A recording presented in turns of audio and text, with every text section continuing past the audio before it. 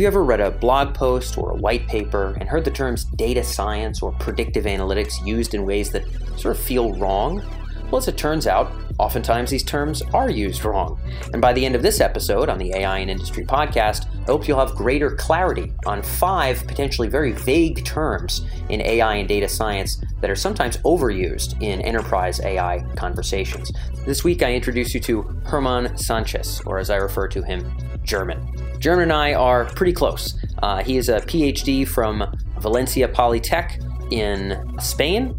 Focused his PhD a lot on kind of natural language processing, has done a lot of artificial intelligence work in business, particularly in e-commerce and in media and in other sectors as well. And German helps us with our research projects. When we produce a large report, like we're finishing an AI and banking report right now, we have multiple PhD level advisors with whom we kind of fact check some of our terms, terminology, use cases to make sure that it makes sense, not just from a business perspective, but from a PhD level lens of sort of insight around the actual technical terms. We don't communicate the technical terms to people, but we need to make sure that what we're explaining is actually the right stuff. German has helped us a lot with clarifying terms, using the right terms in the right times and places, because he can talk business and talk AI. And I think by the end of this episode, terms like predictive analytics, terms like deep learning are going to be able to be used in a much more effective way by some of our listeners because I think some of the vagaries around these terms will be clarified by this conversation with German. So this is a bit of a break from our focus primarily on use cases. We do address use cases, but it's really all about addressing use cases in reference to 5 terms that a lot of people get wrong. So be interested to know if you've gotten these terms right or wrong in using them in the past, but hopefully moving forward, this will be helpful information to bear in mind. So without further ado, this is Germán Sánchez, or as I call him, German, a good buddy of mine and a research advisor here at Emerge on the AI and Industry podcast. Without further ado, let's roll right in.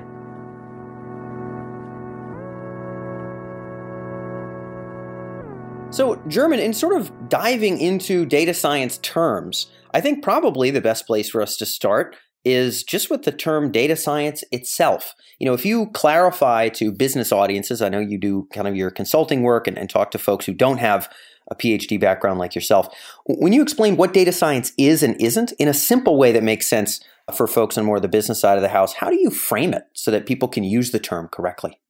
Well, I would say that data science is perhaps the term that is the most difficult to frame because it's a very broad term that has been heard of lately quite often. But in fact, data science refers to everything which has to do with data. So it's a very general term that basically comes up from the different fields, that feeds from different fields such as statistics, data analysis, machine learning, and everything which is related to data. Other possible terms that are also used in this sort of mishmash are big data, data mining. They are terms that are very ambiguous, very generic, and that try to refer to everything which is done with data. There are some subtleties, but everything that is related to data would come into data science. Yeah, and so maybe using it in a broader, open-ended way is not technically incorrect. I know, when we've chatted with you about our more in-depth reports, I will use you to ensure that we're not using a technical term in an improper way. It sounds like data science is going to be open-ended no matter how you slice it, even from a PhD perspective. That's not necessarily wrong.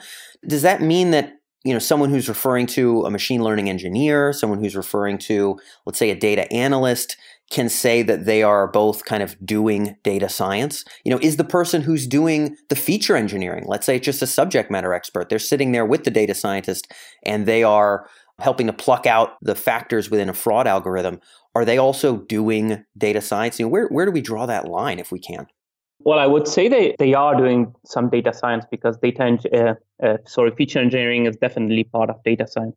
But I think that you yourself mentioned it, this subject matter expert who is sitting with a data scientist, and together they are building something. So perhaps the line would be in terms of there is this subject matter expert who is basically using his own knowledge, his brain to settle down these things, but he is not using the data as such. It's the data scientist who is trying to take this knowledge from the knowledge expert and apply it on the data that he is dealing with. Yep. So actually handling the data itself. So essentially the quote unquote doing of data science is with the touching it, in code or in some format. Being maybe a part of a data science process could be feature engineering, but the terminology wise, we might not say you're quote unquote doing data science. Yeah, I think that's a good way to understand that. Cool. Okay. Any other kind of you mentioned data mining and big data and other terms. Anything else to kind of grasp? It's a generally umbrella term. We've kind of drawn the line about when you're doing it and when you're part of the process.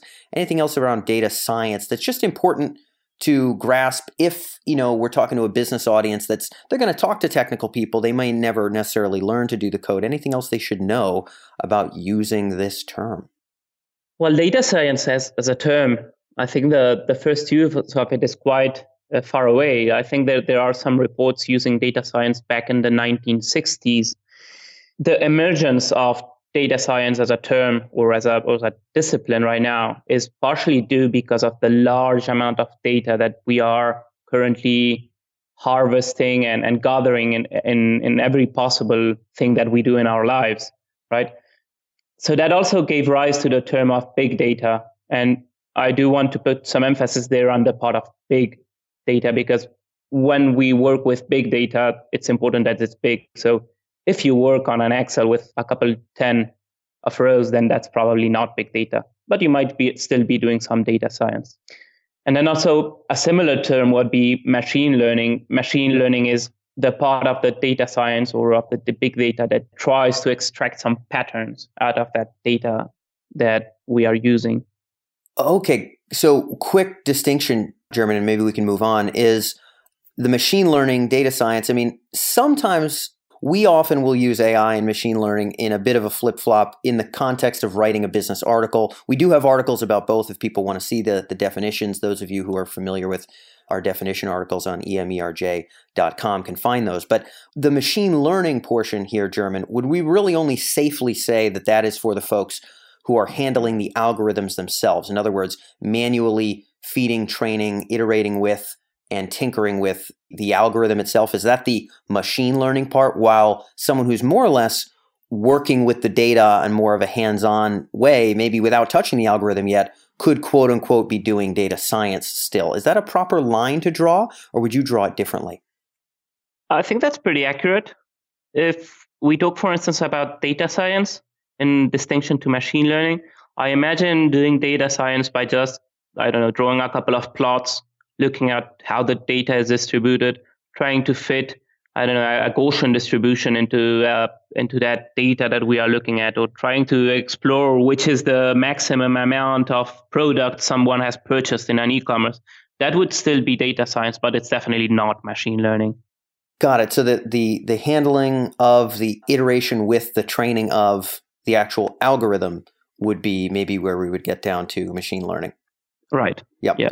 A little bit of a higher technical barrier to entry there potentially as well. Okay, so we'll just shuffle along to our next terms here. Predictive analytics is another one that I feel like is often used in a very general sense. Maybe even some folks just replace AI with predictive analytics. Or I feel as though, particularly in stodgy older industries, when people say predictive analytics, they're kind of just talking about analytics. And so this is another one that's sort of used in a bit of a floppy way. Where do you draw the line as to, predictive analytics versus AI versus analytics? Where are those lines drawn from a technical perspective? So predictive analytics is indeed another term which is quite vague, quite broad in terms of what it encompasses. I would say that predictive analytics is also a combination of different techniques and fields that basically the purpose is to attempt to predict some future event based on past historic events. Yep. So there is this predictive part, of course. So if we compare it with, say, regular or normal analytics, when I listen to the term in analytics, the first thing that comes to my mind is Google Analytics, in which you look at, the traffic of your website, perhaps the purchases of your e-commerce, basically looking at the data and trying to look at the data and understand the data. Whereas when you are doing predictive analytics, there is this predictive part in which you take up the data you have, you build something with that data, an algorithm or a model or whatever, and try to infer something that is going to happen in the future based on the past. And you also mentioned the term AI, which is also a very generic term. And AI basically encompasses everything we've talked about until now, with one single difference, which is that it does not necessarily need data. Yep. Artificial intelligence refers to everything, which is trying to have the computer do something for a human that is not necessarily a plain algorithm, but it can be a bunch of rules. If this happens, do something different. Yeah, the old expert system kind of part of the game. It's sort of the broad umbrella under which the machine learning sort of category of things finds itself. If we're going to draw a line between predictive analytics and analytics, the cleanest distinction that maybe someone could think of top of mind is, okay, well, analytics is just showing me my current data, maybe in real time. Or at bare minimum, analytics is showing me my past data. Maybe it's a week old, maybe it's 24 hours old. Or again, maybe it's streaming in real time. Predictive analytics is telling me where things are headed potentially. And my supposition is that this would involve the fact that all of that streaming data that we're looking at is training some kind of an algorithm that's helping to make those predictions, to tell me whether my manufacturing machinery here is going to overheat, or whether this particular kind of this set of transactions is likely to have a certain percentage of fraud within it, whatever the case may be for predictive. That's maybe how I would presume that it should be worded. But how do you draw the line between the two? I think that's a pretty good line you just drew there. And again, to me, the line is drawn with the word predictive, meaning in one case, we are dealing with past data, be it 1 second, 1 week, or 1 microsecond old, but it's past data. In the other case, we are dealing with inferring what that data is going to look like in the future. And it might be as easy as a simple straight line drawn across some points. And that straight line crosses the present time and moves into the future, then we are already dealing with some prediction there, even if it's not very accurate, of course. And would you suspect, is there a line we should draw in the sand here with regard to predictive analytics for the fact that the data that's coming into a predictive analytics system, I would presume, needs to be training an algorithm that helps us to project into the future, even if it's only 24 hours or however long. And also, I would presume generally predictive analytics is going to need to be dealing with real-time data. It feels like it's going to be very hard for predictive analytics to take a week-old information that we cobble together and shove into the system and really be super useful. That one might not be necessary, but I would suspect that real-time is ideal and quite frequent with predictive analytics. Are those correct assumptions? I think they are, with one subtlety again, which is that what do we consider real-time? Because if we are dealing with, events that happen once monthly, for instance, we are going to attempt to predict whether a customer is going to churn, and the customer renewal is every year. So in this case, real time means once a year. Got it. It does not necessarily mean in the last microsecond, depending on what the frequency of the events we are looking at.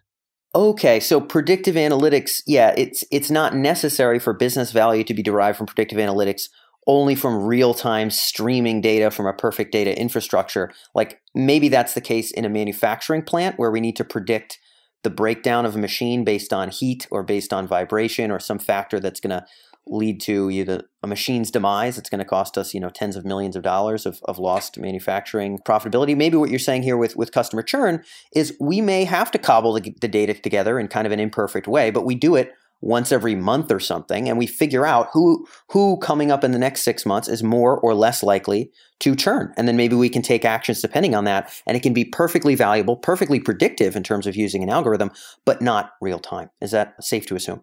Yeah, awesome. Right. Even in the machine term, if it's a machine that only is started once a week, then we don't really need streaming data for that. Yep. I mean, I can easily imagine a guy going over to the machine and taking some notes. Got it. And using that data to feed a model.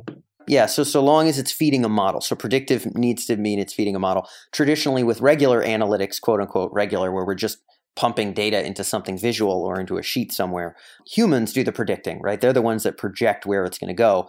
The difference here is we have a machine that will actually continue to draw that chart or graph without human extrapolation. It's kind of an extension of intuition based on training an algorithm. Right. And also the machine is typically able to leverage more data. Yes, such is the advantage of machine learning for any of you who've been hiding under rocks and not listening to any previous episodes, which is very, very, very little of our audience. All right, deep learning. again, another term that gets conflated with machine learning. There's probably simpler definitions that business people could use to draw the distinction between machine learning and deep learning. I've heard it framed a couple different ways. How do you like to draw that distinction for a business crowd when they want to use the term deep learning? What do we mean here? Actually, to me, and from what I've seen, deep learning is a subset of machine learning. Yes. Machine learning deals basically with a bunch of models that try to model reality and try to do predictions or whatever. And deep learning is just one subset of those models in which we are trying to leverage neural networks, complex neural networks, as a model for modeling that reality. And here a neural network is basically it's a model that was developed in the 1940s based on the way of operating of a neuron, in which in a brain neuron, when an impulse arrives to the channel, this neuron activates its output based on how strong the input is and a couple of more variables. The scientists back then tried to replicate this behavior, and you have a bunch of neurons, of artificial neurons, that only get activated if the input or inputs have a certain level of strength. Then basically, if you take that model of an artificial neuron and build it into a very complex set of neurons, you have a neural network. And if you do that in a very complex way with backwards edges from some neurons to other neurons, and you make it very sophisticated, then you end up with a deep learning sort of model. But in the end, it's a bunch of very simple models. And in the end, it's basically a bunch of matrix multiplications of different multiplications of weights that get estimated in a very efficient way. Now, most of you listening in do slightly fewer matrix multiplications than German does in an average week, myself included. But in rough context, I understand where you're headed here. I've heard it often roughly framed as deep learning is simply the concept of machine learning, but just extrapolated through more layers of these kind of digital neurons, more layers of these attemptingly world modeling neural networks. Deeper neural networks is essentially the idea. I've also heard that there really isn't a firm distinction. Okay, beyond layer 4, it's now deep learning. I've heard some people say that, but for the most part, I've heard people with PhDs say, like, I don't know what layer it is when it's called deep learning. It's just when it's a lot more than machine learning. It's kind of a little bit of a gray line. Do you agree with that? Or would you prefer that when business people use the term, there's some technical threshold when it crosses from machine learning into deep learning? There is one threshold between machine learning and deep learning, which is the use of neural networks. Between neural networks and deep learning, there is just a bunch of grays. And there's no such thing as beyond 4 layers, it's deep learning, because also the different layers can be very sophisticated and very complex. And you can have a model with one single layer that is considered deep learning. Yeah, for anybody who's tuned in, if you look at what a company like Netflix does for recommendations or something, or you look at what Baidu does to translate language, and you, even without being a formal machine learning engineer, just take a look at how complicated the different layers and essentially layers of these massive sandwiches of neural networks of different kinds and orchestrations are. You'll understand what German is saying here, that it varies not just in terms of how many layers, but what kind, orchestrated in what way, and there's a lot of variability there. So for deep learning, I think most people tuned in, certainly myself included, presume that for the most part, deep learning is required when there is sort of richer or more, I hate to frame it this way, this is probably an improper framing, you can probably correct me, more challenging data to work with. So audio files and video and, let's say, images. These are not the same as text, where in text, basically all text could, so long as it's not a picture of text, can be boiled down to ones and zeros that represent the letter L, the letter T, and it's easy for any machine to drink those in and potentially manipulate them. For images, we're just looking at pixels and colors of individual pixels, and that becomes so much more challenging that we need deep learning. When generally is the distinction drawn where we have to bring in the quote-unquote big guns here, throw in more layers, leverage deep learning, as opposed to a problem that, a more subtle, a more modest neural network orchestration could potentially get the job done? How should business people think about when deep learning is needed? Well, you mentioned something which is actually important. In fact, when dealing with words, with text, and that kind of stuff, that's one of the first fields where deep learning meant an important breakthrough a couple of years ago. Because In fact, if you deal with words, the number of words of a language is not infinite, but it's not countable either. It's a subtle distinction, but you are not able to say, draw a whole list of the words in a language. That's not possible. And where I want to go with this is that, in fact, language and images and these kind of problems can actually be very similar in terms of how you deal with them. And in the end, when you deal with language, you have a sort of image of a sentence, which is a bunch of arrays of different levels, which is pretty similar to an image. And in the end, if you want to use deep learning approach or a rather simpler approach, it's not necessarily in terms of how complex the problem is, which it is obviously important because more complex approaches are able to deal with more complex problems. But if you only have 2 images for your training data, for training your model, you might not want to use deep learning. Because in the end, a deep learning approach has a very large amount of weights, of parameters, of faults that you need to tune. And if the amount of data you have is very small, then most likely you will have an algorithm that will just memorize your data because you have more faults to tune than actual data. And so is there sort of a light distinction here that the more torrential and gargantuan our set of data, the potentially more required it's going to be to leverage deep learning? More layers, more data seems to be kind of the brute force AI equivalent when it comes to, the advances in what machine learning can do in, let's say, the last 5 years or 10 years or so.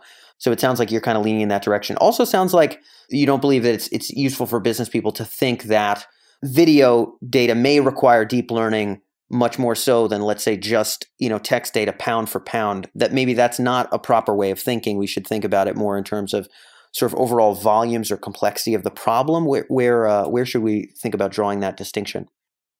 I think that the complexity of the problem is a good way to draw a distinction because, for instance, if we are dealing with video data, but we just want to know if there is a red frame in the data, then we might not need deep learning. We might not need machine learning at all. We just need to analyze the frames of the data, right? Of the video. Yeah. So there are problems that there are video problems that can be pretty simple. But for instance, if we want to, try to create a deepfake video out of somebody else, then probably that's quite a difficult problem because we need to estimate the pose, vary the way in which the image is being drawn. So it's a very complex problem that you need 2 guns to deal with that. Got it. Okay, so that might be a general rule for sort of thinking about when deep learning may need to be pulled in as opposed to machine learning or some sort of simpler approach. I know you had mentioned in kind of our notes before the chat, sort of that Yoshua Bengio and Hinton and LeCun had won the Turing Award in 2019. Very, very big deal in the computer sciences. Obviously, deep learning is making important waves and is going to be a term that business people aren't going to hear any less of in the next couple of years. Any other important considerations around deep learning? Maybe a use case that you think is critical to understand or another quick concept before we move on to the next topic? I think one important thing about deep learning is that we are hearing about it right now because it's very useful right now. Has been around for quite some time, but like a couple of years ago in about 2012, there was this sort of perfect storm for deep learning to really go into the machine learning landscape as strong as it did, because there were a couple of algorithmic advances in the deep learning community, but also because we had several important toolkits coming around, such as TensorFlow pushed by Google. We also had massive amounts of data stacking up in the last years. And also we started using the graphic processing units, which implied a very important computational breakthrough for these models to actually be able to come through. On my laptop with my CPU, with my regular CPU, a model can take several days to train, whereas on a GPU, on a graphic processing unit, a deep learning model can take minutes. So it's several orders of magnitude sometimes. And that, of course, draws the line between what you can do and what you cannot do. Yeah, realistically, if you're trying to do experiments and find the usefulness of a process or the usefulness of an algorithm, Obviously, if it takes you 2 weeks to figure out the result, you're only going to be able to run so many of those and do so many iterations to find value. But if it's 7 minutes, you can blitz through 50 of those in a day.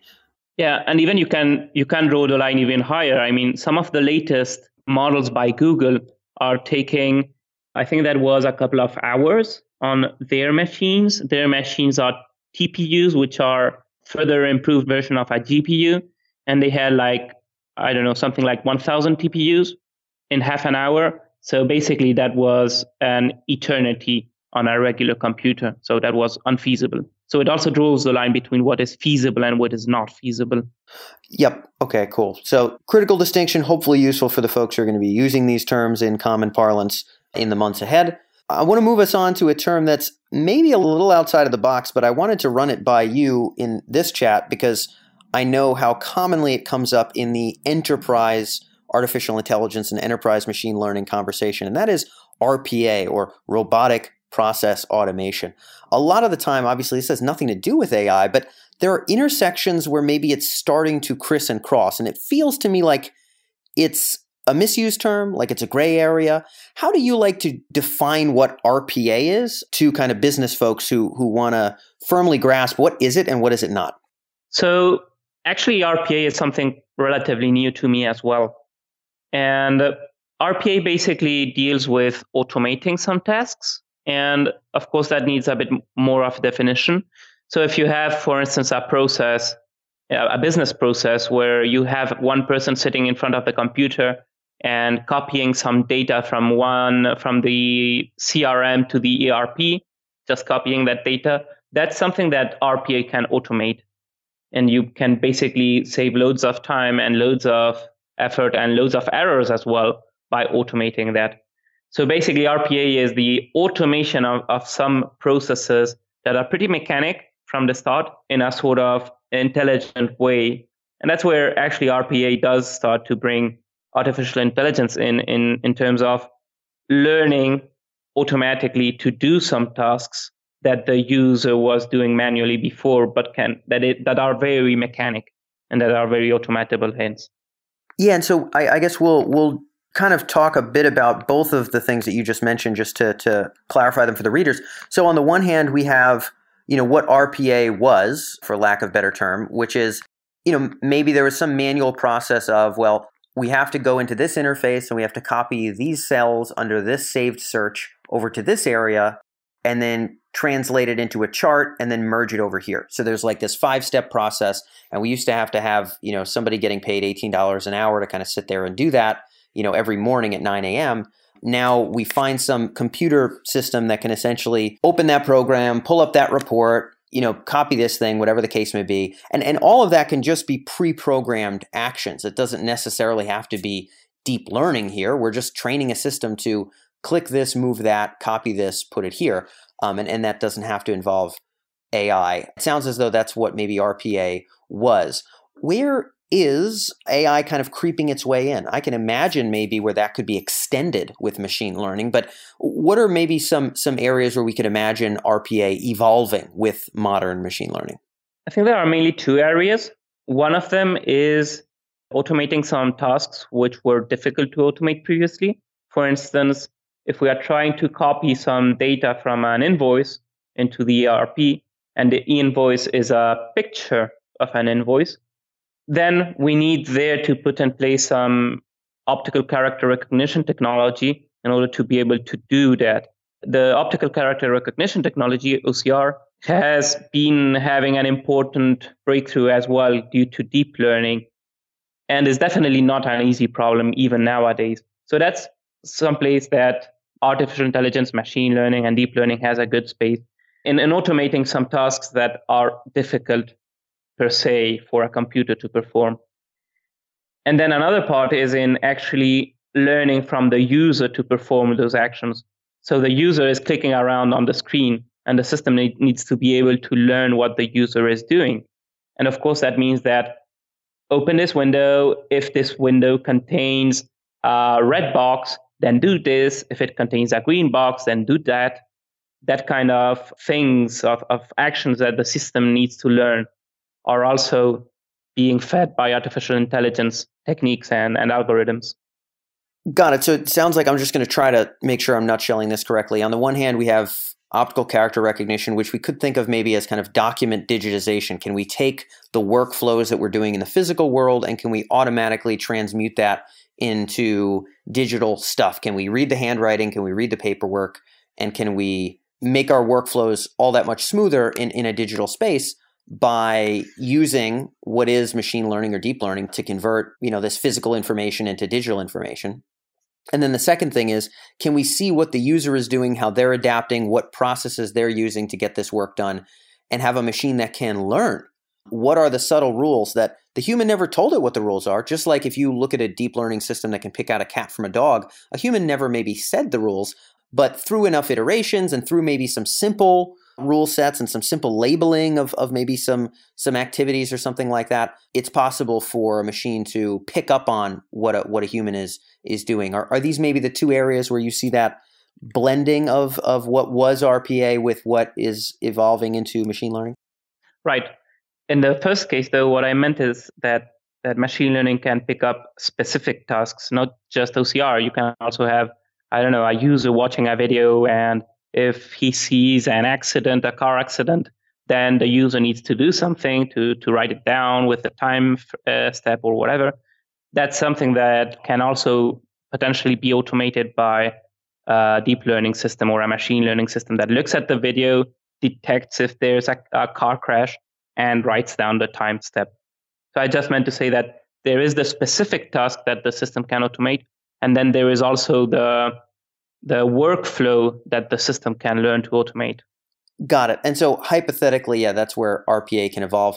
Certainly from our perspective at Emerge, the evolution of RPA into something machine learning enabled has not been massively swift, but there certainly is a lot of attention on things moving in that direction.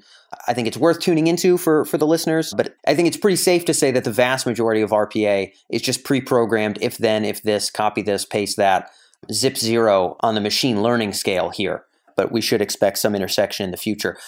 We can wrap up, German, with a topic that I know is dear to your heart because you work with a lot of text data and have done a lot of kind of business-related projects related to natural language processing. Also, obviously, your PhD was pretty thoroughly involved in this area. When you explain what NLP is as an expert in that discipline to a business audience, how do you like to explain it? Maybe we can explore this term last. Right. Indeed, it's one of the topics that I've dealt with the most. It was related to my PhD, so I'm very fond of this term. Yeah. I know you are, sir. So yeah. How do you explain it? Basically, it's natural language processing is everything which is related to human language. If you have a system that needs to recognize what a human wrote, that's NLP. If you have a system that tries to understand what a human said with his voice, with her voice, that's NLP as well.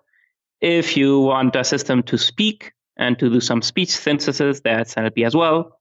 If you want a system to understand the sentiment behind a tweet, that sentiment analysis, that's NLP as well. And if you want to classify an email between spam and no spam, that's NLP as well. So everything which is related to having a machine understand something or do something with human language, that would be the course definition of NLP. Got it. So, and this obviously intersects with a lot of other disciplines within AI, some of which we've talked about recently on this show, some of which we haven't. NLP, from what I understand, doesn't necessarily have to have anything to do with machine learning. In other words, there are NLP applications that may involve more, hate to use the term, but kind of older school AI methods to still be able to get something done that might still be called NLP. Is that safe to assume, or is the training of an algorithm, is the feeding of masses of data to train a system always part of NLP, or can it sometimes not be? I think you're right, indeed. It's pretty similar to the term AI. AI can encompass machine learning, but can encompass some old school handwritten rules, which often work quite well. I mean, I don't want to say that they are bad, of course. And NLP is something very similar. Until very recently, and even now, we have some very good machine translation systems which are based on rules, especially for languages that are very well resourced, such as Spanish or English. You can have or languages that are very similar. And also, you can have some machine translation systems based on rules, which work pretty decently. And then you have the other kind of systems which are based on corpora of large amounts of textual data that try to infer patterns from that data and try to learn to translate from the patterns it is inferring. Got it. So yeah, you have NLP that could involve machine learning in some way or even deep learning in some way or not. But so long as it's doing something, quote unquote, intelligent with language, making a decision, making a judgment, we're still in NLP territory to some degree. In terms of use cases that maybe people could relate to, what are a few for NLP that business folks should understand? So now they know if we are manipulating text, we're transcribing voice or we're making a machine speak to answer a question, or we're understanding a tweet or summarizing a document. All of this is NLP. It involves language. What are some interesting use cases? What are some business use cases that you've seen a lot of experience with that you think would be useful for people to know? Well, one of the most important use cases and the most widespread use cases, and I guess then one of them that's getting the more money out of it, is things like Alexa. Alexa is basically several NLP systems put together as a speech recognition system. You talk into it and it recognizes speech. Then it does natural language understanding or intent parsing, which is basically understanding what the user wants from that already textual representation. And then it outputs voice. So it is doing, again, a speech synthesis. So you basically have 3 NLP systems at least together to build Alexa, which is right now a very important business use case. And you also have, in simpler use cases, for instance, chatbots, which today are being used quite often to automate some of the customer interaction tasks. Yeah, and I know chatbots have kind of gotten a bit of a mixed rep there. I know certainly in my own experience, a lot of the most gimmicky, kind of lame, unqualified artificial intelligence companies fit in the chatbot category. I think there's a lot of maybe overpromising to some degree in that space. In terms of conversational interfaces for NLP, it seems like, the labeling of spam, the forwarding of an email to the proper department, like let's say refunds versus technical issues versus whatever, that these feel like more business valuable NLP applications today than the real conversing, which feels super hard. I mean, Alexa does a pretty good job, but that's more singular demand rather than conversing. Do you feel like we're looking at sort of a business transformation where that conversation will be more common, or do you think NLP will be a little bit more one-off in its value, almost like it is today? And maybe I'm misrepresenting this, but I'd like your take. I think we are looking into a transformation, but that being said, NLP is hard. Human language is hard.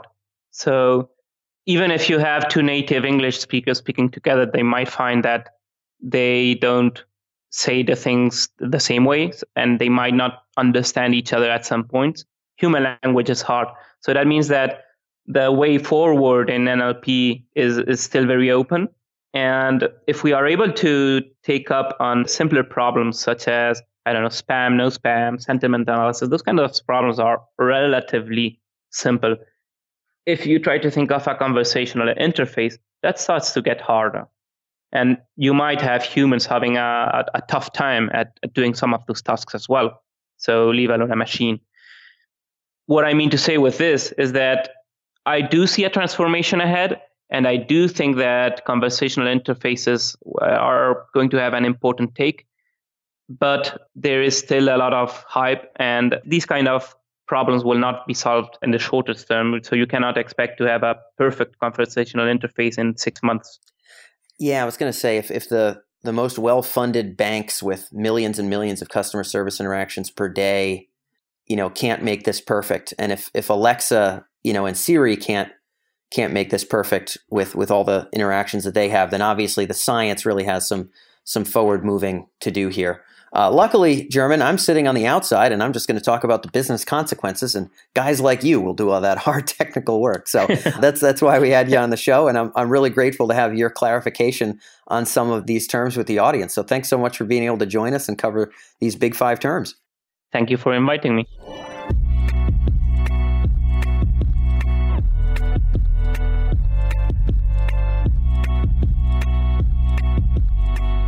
Thanks for listening to this week's episode of AI in Industry. This is your host, Dan Faggella. I hope that we catch you next week. Many of our executive listeners often get great ideas from our podcasts or our newsletters, but they end up coming to us for more help. So they might see some research project that we did with the World Bank, and they might want to do some of their own research on deeper market opportunities for AI in a specific sector or understanding the growth rates of AI in a certain domain. They might have seen some AI business strategy work that we've done with a pharmaceutical company and maybe ask about things along those lines, or see one of the presentations that we've given at the United Nations and ask if we can speak at an event.